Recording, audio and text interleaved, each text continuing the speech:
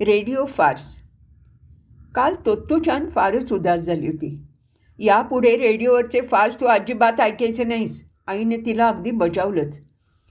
तोत्तोचानच्या लहानपणी रेडिओ खूप मोठे मोठे आणि लाकडी असायचे. तोत्तोचानचा घरचा रेडिओ आयताकृती आणि गुळगुळीत पृष्ठभाग असलेला होता. गुलाबी रेशमानं झाकलेला ध्वनिक्षेपक आणि 2 बटणं असलेला तो रेडिओ तोत्तोचानला खूपच आवडायचा. शाळेत जायला लागल्यापासून तोत्तोचानला रेडिओवरचे राकुगा फार्स फारच आवडायचे. गुलाबी रेशमाला कान लावून अगदी ती ऐकत असायची. तिला वाटायचं त्यांचे विनोद भयंकरच गमतीशीर आहेत. आईनेही कालपर्यंत कधी तिच्या ऐकण्याला आक्षेप घेतला नव्हता.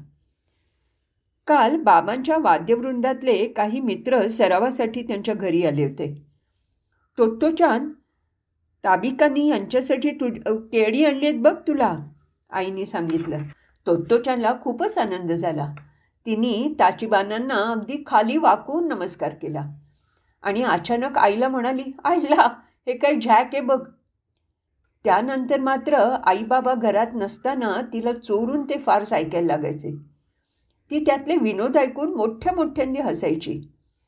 एखाद्या मोठ्या माणसानं बघितलं असतं तर त्याला वाटलं असतं की एवढ्याशा मुलीला हे विनोद समजत तरी असतील का. पण लहान मुलांची विनोदबुद्धी चांगली असते यात मात्र शंकाच नाही बरं का. केव्हा काय गंमत झाली ते त्यांना अगदी बरोबर समजतं.